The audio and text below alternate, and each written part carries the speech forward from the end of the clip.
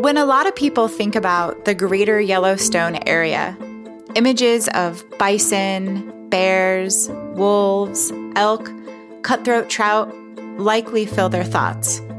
This area is iconic for wildlife, and today I talk with Bev Dixon, forest biologist, about forest planning and wildlife. All right, Bev, so do you want to get started today by just telling us a little bit about yourself? Sure. My name's Bev Dixon. I'm the wildlife biologist on the Forest Plan Revision team. I grew up in Bozeman and received my bachelor's degree and a master's degree in fish and wildlife management from Montana State University. I began my Forest Service career here on the Gallatin National Forest, and I have over 30 years of experience, mostly as a wildlife biologist, here on the Custer Gallatin. Wow, so you grew up in Bozeman and then started your career here as well. I have. Entire career right here. Wow, that's pretty unique. All right, so when you think of wildlife and the greater Yellowstone ecosystem, paint me a picture of wildlife in this context. You bet. The greater Yellowstone is not only one of the most iconic, but is actually one of the largest intact ecosystems in the world. It continues to support a full suite of the native wildlife species that were known to occur here prior to European settlement.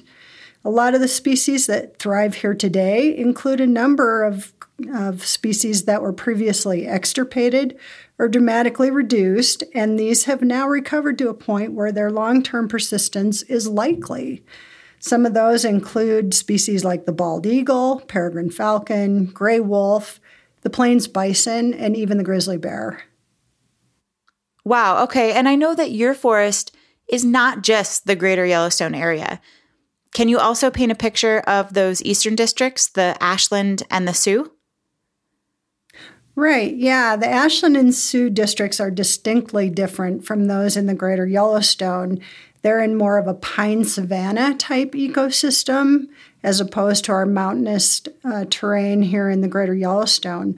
But they also host a wide variety of native wildlife species. And in fact, a lot of species that have recently been expanding into those areas and haven't been seen in decades. These include species such as elk, moose, black bear, and mountain lions. So, Bev, how does managing wildlife work? Can you help me understand the roles of the Forest Service and then the states in managing wildlife? Yeah, that's a great question. The agency roles are established by law, and the enabling legislation for both the state and federal agencies mandates a coordinated conservation of wildlife and habitat. As a result of that, the responsibility for management of wildlife on the national forest is jointly held by both the state and federal agencies. The primary role of the Forest Service is management of habitat, whereas the state agencies have the lead role in managing the wildlife populations. Okay, so the Forest Service manages the habitat and then the states manage the wildlife themselves? Broadly put, yes, but we want to emphasize that it is a joint management and coordinated between the agencies. So what are some key highlights of this forest plan to draw out as it relates to wildlife? Yeah, for me, one of the main highlights is that there's more integration between the different disciplines. That includes both the ecological resources as well as the social and economic considerations of planning.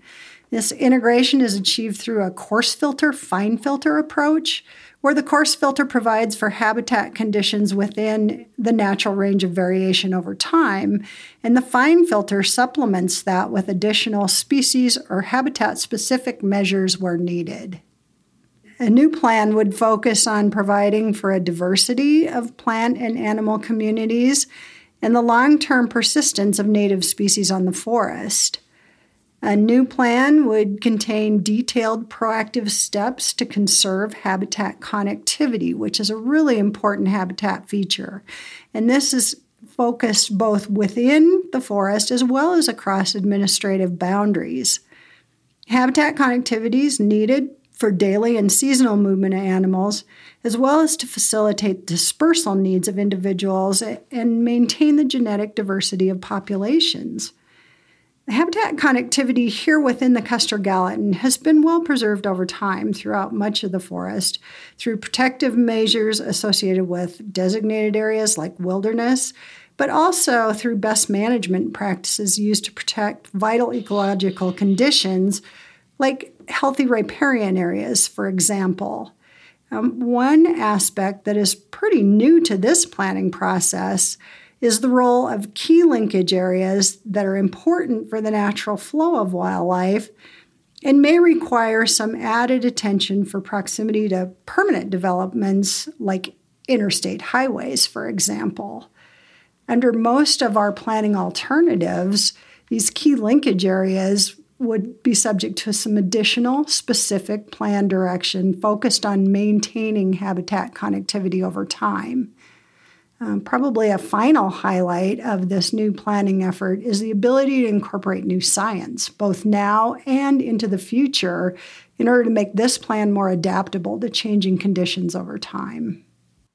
All right, thanks. So my follow-up question to that is, what kind of information can the public provide during this upcoming comment period that can add value or help support the decision in the context of wildlife?